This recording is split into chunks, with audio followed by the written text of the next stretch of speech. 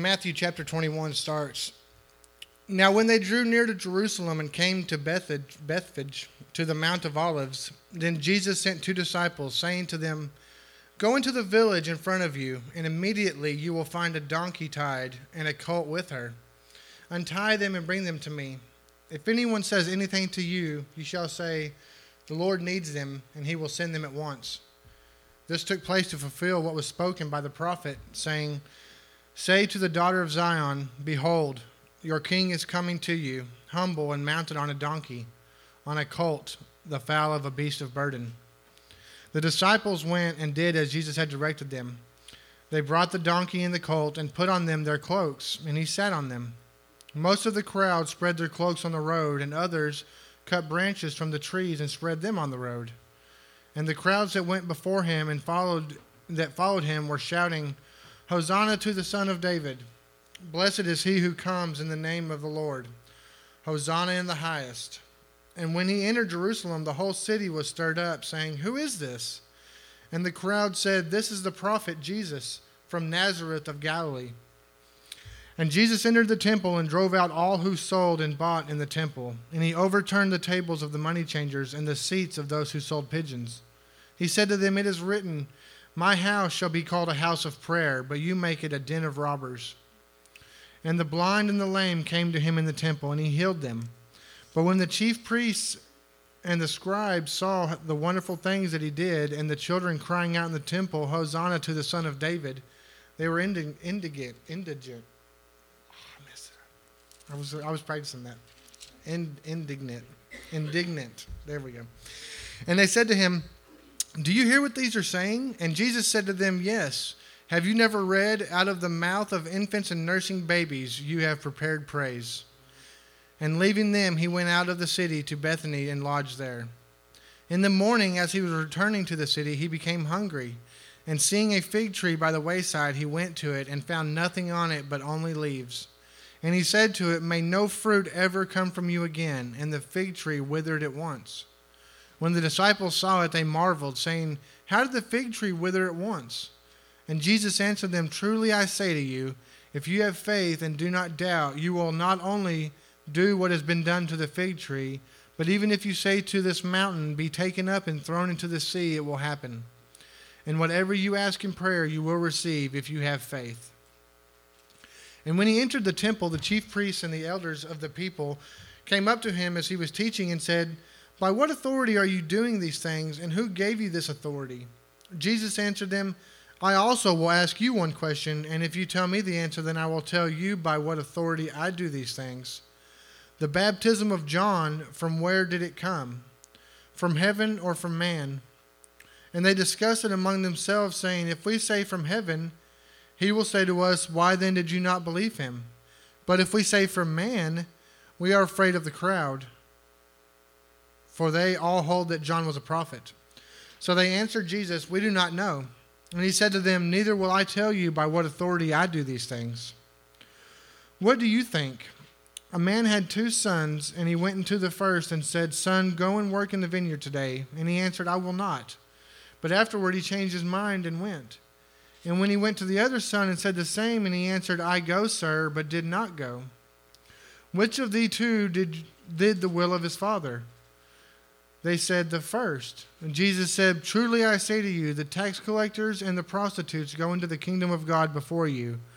For John came to you in the way of righteousness, and you did not believe him, but the tax collectors and the prostitutes believed him. And even when you saw it, you did not afterwards change your minds and believe him.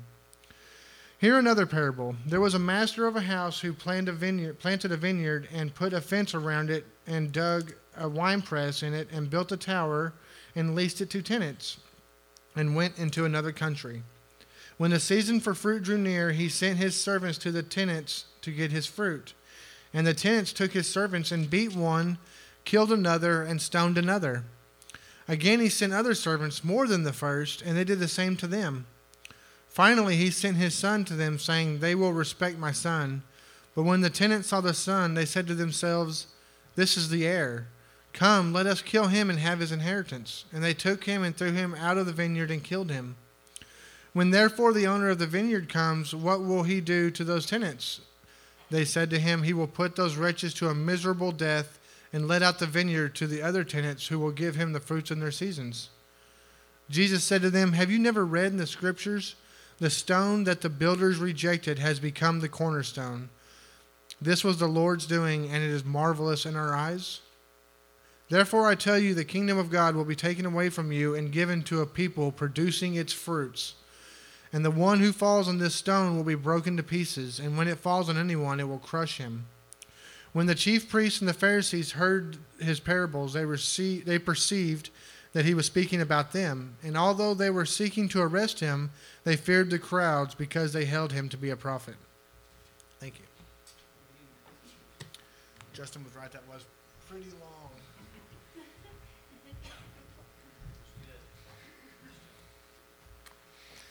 Thank you, Mike.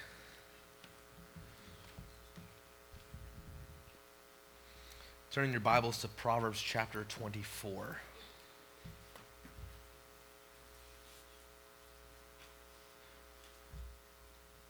Continuing in the book of Proverbs, we're doing some mini-series within the book of Proverbs.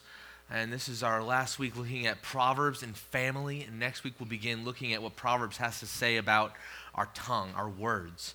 So I'm very excited about continuing in the book of Proverbs and shifting gears again to looking at some different areas of application. Let me ask you a very important question, which probably has an obvious answer, I would imagine, especially to those with children still in the home. Do you want to have a happy home? I can imagine that everyone's answer would be the same. Of course you want a happy home, right? Nobody says, I want to have a really unhappy home today. I can't wait to just be miserable. Everybody wants to have a happy home. However, we're often told that there's no such thing as a perfect family, and then are satisfied with less than happy home lives. While this is certainly true that no family is perfect, because none of us are perfect, a happy home is certainly possible. Many people have different ideas of what a happy home looks like. But first, let's think for a second about the state of our homes in our nation. Many homes are being destroyed by fatherlessness, parents who are workaholics, divorce, one spouse constantly nagging the other, husbands and wives constantly bickering in front of their children, or one spouse who too easily loses their temper. Do these sound like happy homes?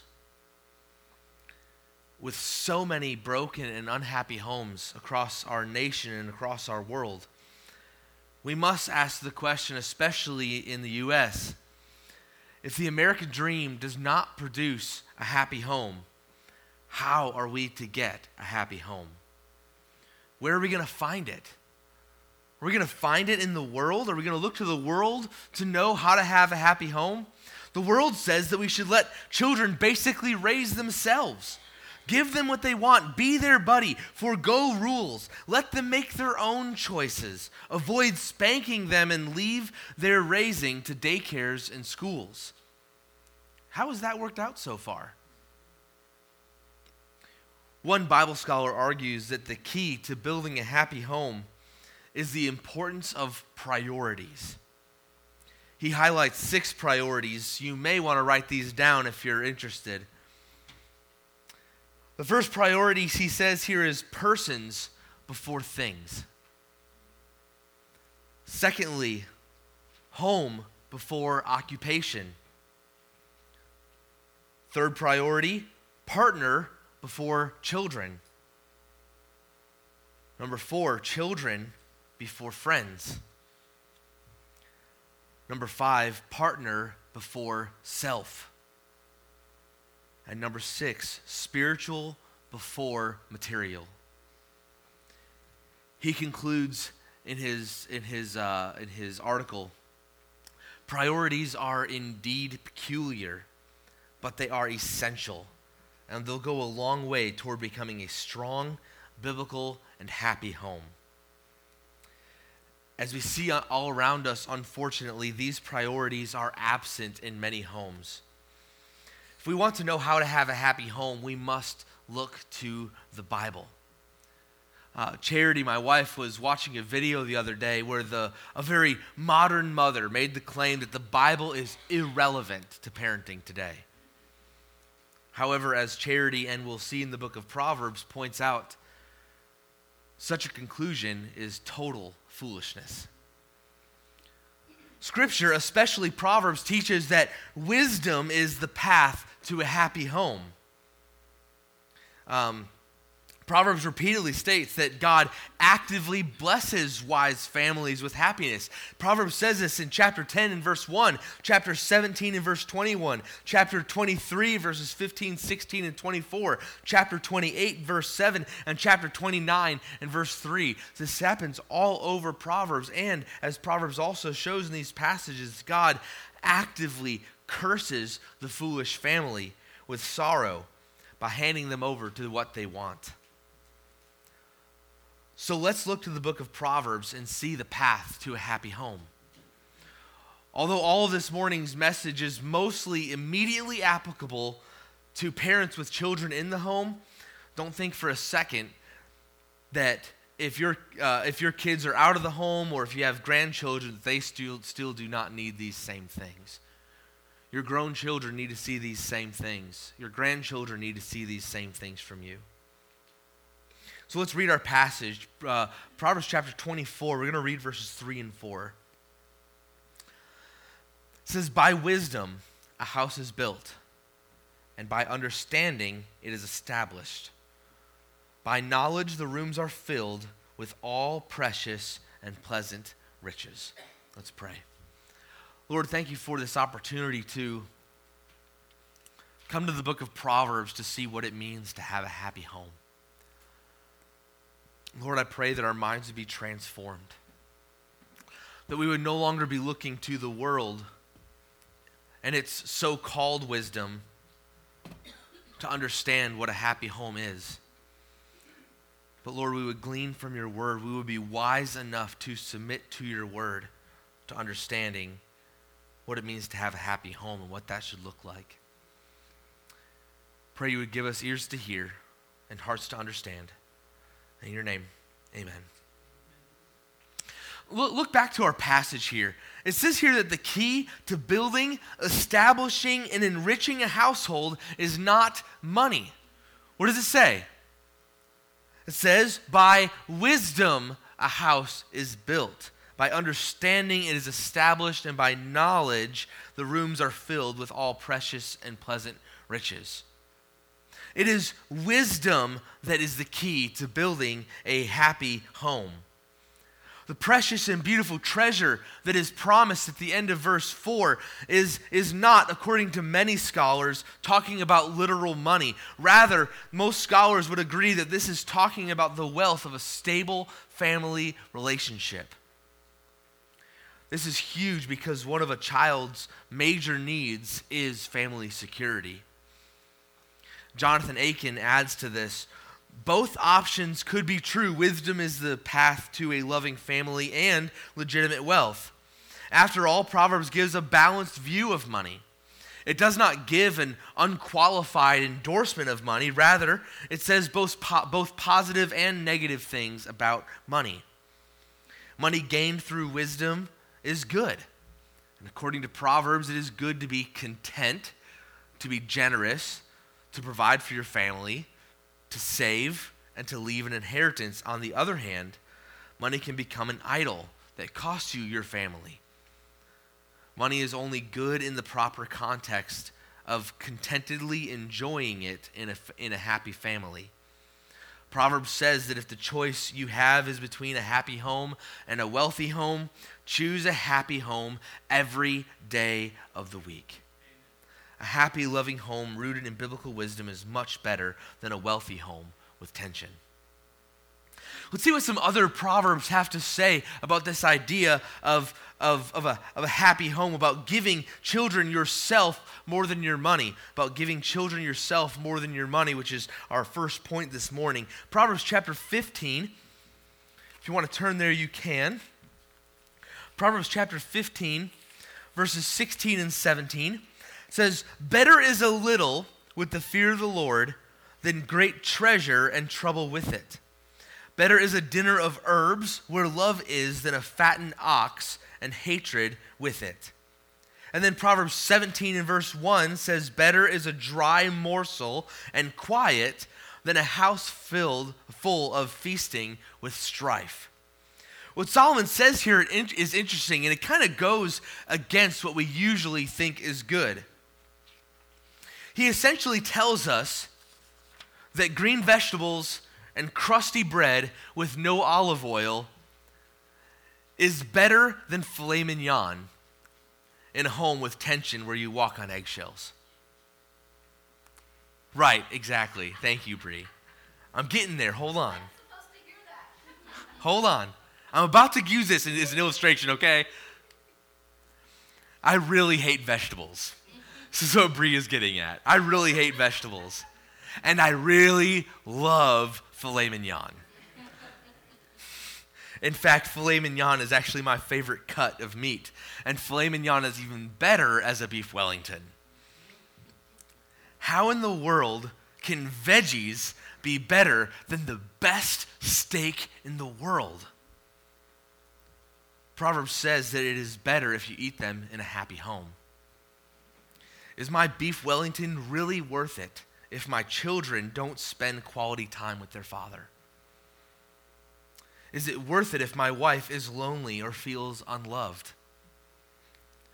Proverb tells us that money can be a good thing, but not at any price. The fear of the Lord is better than money, and so is a harmonious home. The application is clear. We must spend more energy loving our children and spending time with them than making money for them. When I started my PhD, for those of you who know a little bit about academics, a PhD takes a lot of time. It's a lot of time and energy. When I started my PhD, the dean of the PhD department made a profound statement. He said, children spell the word love T-I-M-E. In other words, you should never give up time with your children for anything, not even a degree. Your wife may understand for a little while, but your children will not. Husbands, you are called to provide for your family, yes, but not at the expense of the parenting task. Your children need you. They need two parents. I was so fortunate in my life to have two parents in my home growing up. Things were not always perfect, but ultimately they were secure and still are to this day. I had friends who grew up in broken homes and hated it. My wife still struggles because of divorce in her home. No kid ever grows up and says, my parents spent way too much time with me, and now I'm miserable. But there are many children who grow up miserable because a parent was missing from their lives. So make quality time for your children. Go to their games and recitals. Help bathe them. Read the Bible and say prayers before bed. Bring them to church with you. Talk with them through the day. Be an active part of their lives. A pastor friend told me once that he angered his deacons because he missed a deacon meeting to go to his son's final baseball game of the season. The deacons were very unhappy with him, but according to Proverbs, he was wise in making that decision. Are you building a happy home by prioritizing time with your family? Rather than pursuing money, are you pursuing a godly life that fears the Lord and builds a happy home? If your so-called spirituality has not affected your daily life in your home, it is fake spirituality.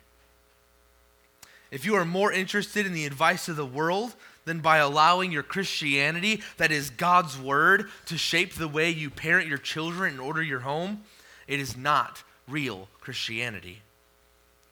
That leads to the next wisdom principle for a happy home. How do you wisely build a happy home? Secondly, today, You must give your children parents who are following Jesus. You must give your children parents who are following Jesus. If we look back at Proverbs 24 and verse 3, we see that the means to building and establishing a happy home is wisdom. By wisdom, a house is built. And that makes perfect sense in the light of the entire book of Proverbs.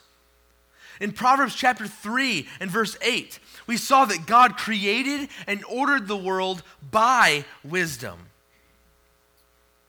But Proverbs has also taught us that wisdom is not a thing. Wisdom is a person, the co-creator, Jesus Christ. Since God created the world and it works in a certain divine way, we need to pattern our homes after the order by which God created the world. Going against that grain is foolishness. We must follow the pattern of creation to establish our homes. But remember that the pattern centers on a person, Jesus. Wisdom is a person to know. And once you begin a relationship with wisdom, he makes you wise for daily life. God built the world through wisdom, and we are to build our homes through him as well. We can only have a truly happy home if we have a relationship with Jesus. And therefore, we can only provide a happy home for our children if we are following Christ in our daily lives and allowing our children to see us walk with Christ. God created the world through wisdom, which means order and harmony with God, each other, and the world around us. That's what wisdom looks like, is harmony with God, each other, and the world around us. That harmony was broken through our sin and foolishness. So now there is disharmony. You can look at Genesis 3 and 4 and see the immediate disharmony that the first family felt as a result of sin. Proverbs tells us that wisdom is the path to reestablishing that order and harmony in our lives and our families. Living life the way it was meant to be lived as God intended, because the world works in a certain way. Of course, this does not always work out immediately in a fallen world, as we've already seen. But it will work out ultimately. According to Proverbs, this pattern is a person to embrace through the fear of the Lord. Proverbs 8 presents wisdom or Jesus, as the mediator that reconciles humankind to God and to each other. So a right relationship with God through Christ will lead to right relationships with others, including your family. If there's a lack of harmony in your home, it's because there's a problem with Jesus in your home. We need to be conformed to the image of Christ, who, according to Hebrews 2, brings many sons to glory. Proverbs 19 in verse 3 reveals how foolishness can lead to a parental and marital relationships that are out of whack. Look at Proverbs 19 in verse 13. It says, "A foolish son is ruin to his father, and a wife's quarreling is a continual dripping of rain." Foolishness can lead to parental or marital relationships that are out of whack. This foolishness exposes the fact that your relationship with Christ is lacking in some way. You can spend 3 hours in daily prayer. You can go to 4 Bible studies every week. But if your home is filled with tension, it shows a problem with Jesus. Many seemingly pious people who are involved in church have families that are an absolute wreck. It should not be this way. Rather, repentance, confession, and pursuing Christ are the ways to get back on track. Even confessing to your children that you are a sinner in need of Christ can go a long way. If you want to have harmony in the home, it starts with embracing Jesus. Your children need parents who have vibrant relationships with Jesus and his body, the church. They need to see that this relationship is authentic by the way it changes your life and your parenting. If you are in harmony with Jesus, he will lead you to harmony in your relationships with your family. Number 3 this morning. We must give our children training in wisdom. You must give your children training in wisdom. So how do we build a happy home? Right? We've seen that the foundation of a happy home is Jesus. And one of the ways to have a happy home is by prioritizing time with your family over time making money. How do we build a happy home? How do we train our children in wisdom? The book of Proverbs gives us 3 ways. We train our children by our example, by instruction, and by correction. First off, we train our children by our example.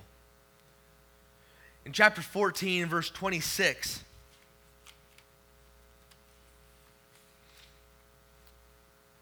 we read, in the fear of the Lord, one has strong confidence, and his children will have a refuge. It starts with your example. Your children need to see a saved parent who walks in wisdom. Your children need to see you pray, read scripture, attend church, sing the songs with a good attitude, as Wayne already mentioned. Listen to the sermons and serve in the church. In the home, they need to see that you have a hard work ethic, but they also need to see you prioritize them and your spouse. They need to see you love your spouse well. Again, Proverbs 14:26 says, in the fear of the Lord, one has strong confidence, and his children have a refuge. Those who trust the Lord live securely because they are under God's protection from the storms of life. The same is true for your children. Your wisdom, parents, will shield your children because they get to experience the benefits and blessings of it. Their lives are affected by your actions. But also the wise parent, by virtue of their example and their teaching, pass wisdom on to their children. Proverbs chapter 20 and verse 7 teaches something very similar. It says, a righteous person acts with integrity. His children who come after him will be happy. Therefore, the ones who model wisdom will pass it on and its benefits onto their children. Why is this so? Why is this so? Why will your example, if you are living your life wisely, why will that guarantee that it, or mostly guarantee that it will pass on to your children? This is true because children usually turn out like their parents. This is both a challenging and a frightening reality. And children are excellent hypocrisy detectors. If you have a rule in your home that saying the word stupid is the equivalent of a naughty word, rest assured that your children will call you out every time you say the word stupid. They will. Children watch you closely, and you have tremendous influence on their lives. When Charity and I get frustrated, we'll often let out the noise, we'll go, or, right? Curtis has already caught on to that. And after we make that noise, he will walk around the house going, he already knows, he already sees it, and he already copies us. Now, while it is true that parents have an immense impact on our children's lives, you cannot conclude that every foolish child is unwise because his or her parents mess up. But generally, that's the way it works. So what example are you setting for your children? If they turn out like you, would that be a good thing? Chances are that they will turn out like you. Amber's looking back at her dad. Second way we're supposed to pass wisdom on to our children is not just by our example, but also through instruction. Look back at our passage this morning in Proverbs 24, verses 3 and 4. The second way to teach your children in wisdom is to instruct them. You must use your words to teach your children. Look, the verse says, by wisdom a house is built, by understanding it is established, by knowledge the rooms are filled with all precious and pleasant riches. There should be none of this. Preach the gospel at all times, and when necessary, use words. No. Your wise example must also include words of instruction. This truth is one of the major concerns of Proverbs. It's all over the book. The book of Proverbs is a dad following the command of Deuteronomy chapter 6 to teach his son, and is pleading with him, listen to me. We must teach our children the wisdom of Proverbs. That means teaching them right from wrong. That means teaching them spiritual realities as well as practical realities like a work ethic, saving money, controlling their tongues, because there is no sacred and secular divide in the book of Proverbs. God is concerned with every detail of your life. Teach your children the way that life works best. Do not just teach your children what to do. Teach them why they must do it. The why is the motivation for the behavior. Solomon constantly tells his son the consequences or benefits of walking in wisdom or walking in folly. He says, you do not do this you do not do this, or you do not listen, then there are disastrous results. This is what he keeps telling his son, that there will be disastrous results if you don't do these things or you don't listen.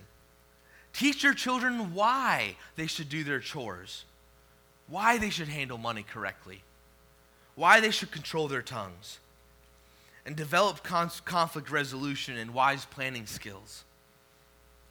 Lay out both the benefits and the consequences. Teach them why it is a bad idea to buck authority, to be too lazy to do their homework, why it's a bad idea to be cocky or to gossip or to have sex before marriage. You must be the teacher and authority on these matters. You must not just have the talk, but ongoing talks about dating, romance, and sexuality. If you are not the authority, their peers or the television will be. And that's a bad idea. Parents, this is your role in your children's lives. You can't farm it out to daycares, schools, or youth pastors. You are responsible to get them on the right path because they cannot choose it by themselves. This also includes teaching them the Bible. Don't hide behind excuses like, that's just not my thing. Make it your thing. Read the Bible to them. Share your testimony. Share with your kids how you became a Christian. Talk to them in the car on the way home from church about the sermon, or next week you can talk on the way home from church with your kids about what the Lord's Supper is and what all that is, what's going on there, and help them memorize Scripture. You can do it. You memorize meaningless sports facts and movie quotes. I know a couple families here in this church that I could quote a line from The Office, and they would know exactly what I was talking about. Why can we memorize The Office and not Scripture? The reason is time and priorities. So, determine to memorize God's Word and then lead your children to do the same. Make it a priority. Make time for it. I use a free audio Bible app that's allowed me to listen to the entire Bible nearly 3 times since October, just while cleaning at the school. Take advantage of the resources available. For Scripture memorization, you can find the same things. Listen to it over and over and over again. Why do you have lines from The Office memorized? Because you've watched it more than once. You can't understand Scripture or memorize Scripture if you only read it once, if at all. How can you? Finally, this also means being alert for conversations when it comes to instruction. When your children ask questions, even questions that might make you uncomfortable, like, how can I get to heaven? Is it wrong to be gay? Or what is sex? Don't shut them down or put them off. That will teach them not to come to you with things that concern or interest them. Answer their questions kindly and directly in age-appropriate ways. If you're not sure how to do that, just say, "It's a great question. Can I have some time to think about it and talk to you about it soon?" Don't be afraid to seek counsel from other older, godly parents. But when your children want to talk, make every effort to make the most of that opportunity. And the third way that we teach our children wisdom is by correction. So by our example, by our instruction, and by correction. The third way to train your children in wisdom is to correct them. You do not punish your children simply for the sake of punishing them. Discipline is about correction, putting them on the right path. That means instruction must accompany discipline. Some people falsely think, "I just love my children too much to discipline them." However, according to Proverbs, if you do not discipline your children, it is because you do not really love them. In fact, Proverbs says that you hate them in Proverbs chapter 13 and verse 24. Proverbs 13, verse 24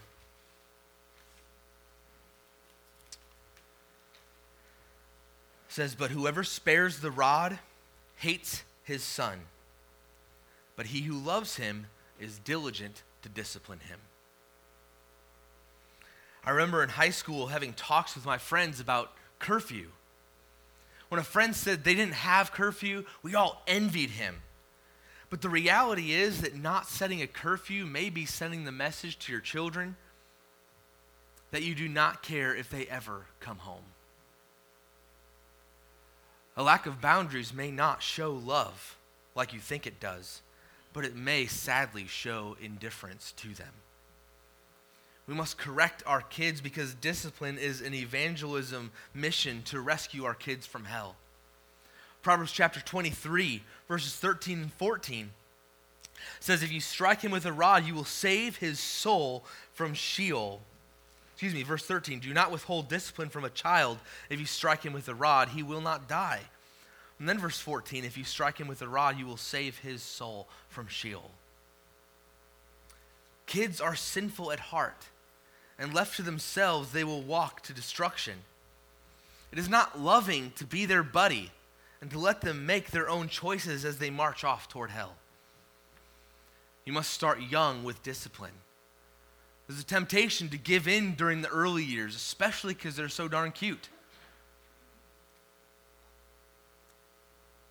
But you must fight that temptation. Correction is a gospel issue.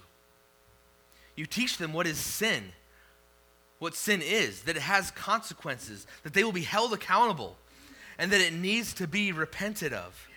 If you do not correct them, they will start to think that evil is actually good. How do you correct them? Well, Proverbs calls for spanking. He uses the term the rod to refer to that. And if that upsets you, complain to Solomon, not to me. Because it's all over Proverbs. No matter how out of step with the culture you think that might seem.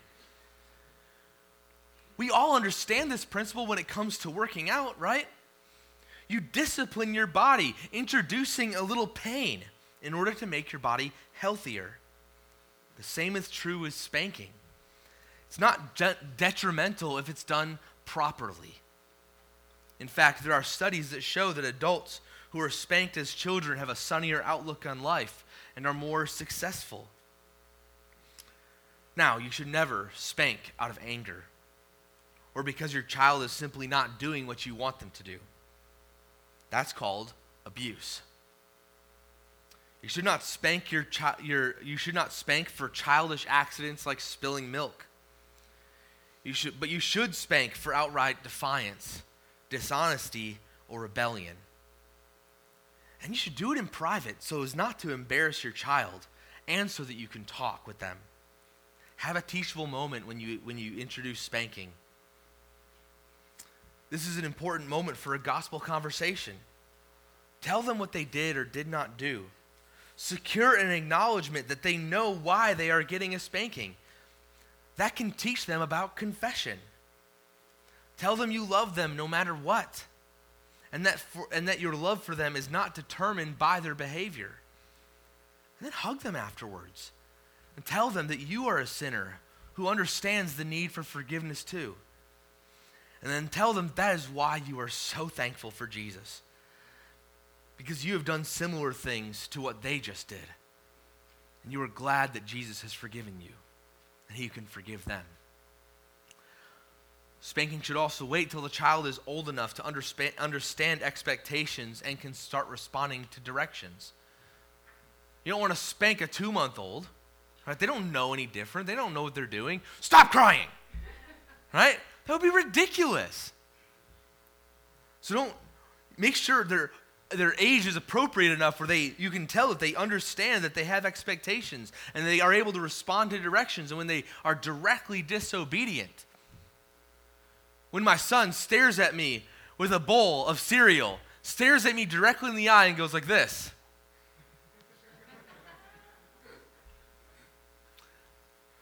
that he knows exactly what he's doing. He knows that he's doing wrong. But see, Proverbs also calls for an adjustment to correction as the child gets older.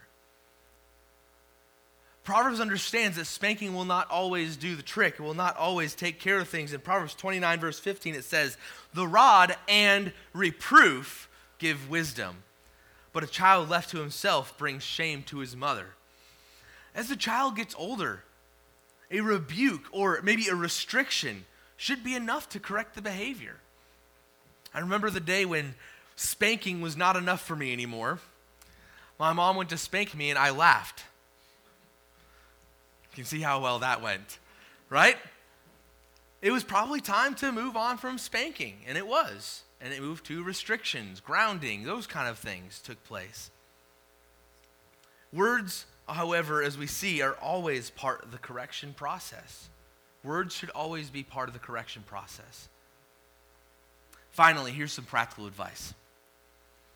Make sure that you and your spouse are on the same page when it comes to correction, so that your child cannot play one against the other. You must parent as a team and be consistent with your discipline.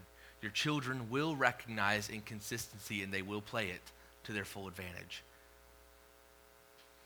So in conclusion, the big key to having a happy home is to introduce your children to a parent whose love is truly unconditional and unchanging, God the Father. That's who we ultimately need to be directing our children to, is to the ultimate parent, God the Father. As you need his unconditional love as well, you will also need his unconditional love, because you will fail as a parent. You will not do everything perfectly, but you serve a God who can make all things new. It is never too late. Start building a happy home today through the wisdom of God. As we move into our time of invitation, maybe there's an area of your life where there's an aspect of your parenting or your marriage relationship that needs Jesus. Pray that you would surrender that to him. Use this invitation as an opportunity to surrender that to him. Maybe in your seat, or if you need to come in a more public way, come before this altar. Maybe you're here today and you say, I don't know Jesus as my Savior. I'm not wise because I don't have a relationship with wisdom to start with. Pray that you would not leave here without knowing for sure that you have a relationship with Jesus so that you can be wise.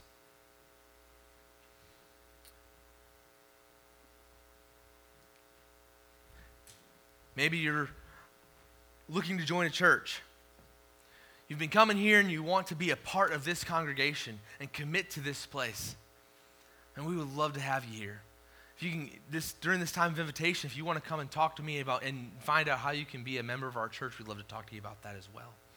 Let's go to the Lord in prayer as we move into our invitation. Lord, thank you for this day.